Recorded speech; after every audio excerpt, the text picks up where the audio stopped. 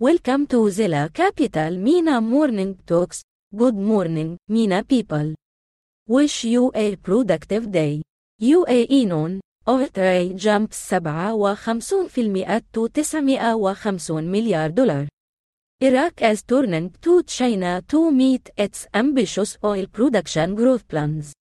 Saudi Arabia's holding of U.S. bonds is the highest in 3 years. The Central Bank of Egypt, a new Arab deposit worth $600 million during the third quarter of 2023. Saudi Arabia, exemption of regional headquarters from income tax for 13 years begins. Abu Dhabi Oil Company ADNOC has withdrawn from completing the competition for the deal to sell national petroleum stations. Mythic Capital has accumulated a majority stake in ailing US-based kids apparel retailer Children's Place.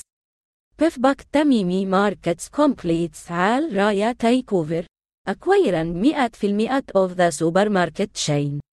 Marketing platform Digital Tree secures majority stake in PlatX, India's node gaming to Dubai-based Ninja Global, a subsidiary of the Egyptian EFG seeks to borrow $50 million.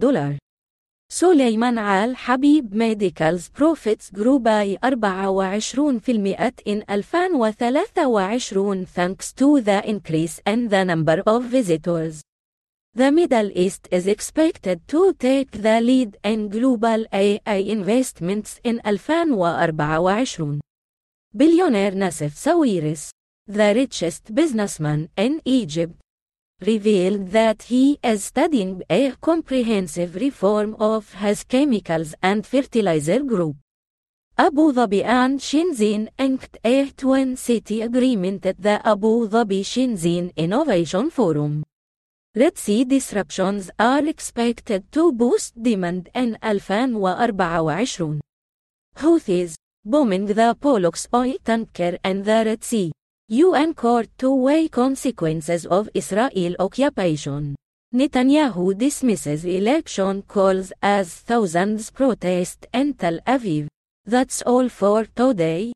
Wait for more news tomorrow and check our website www.zellacapital.com.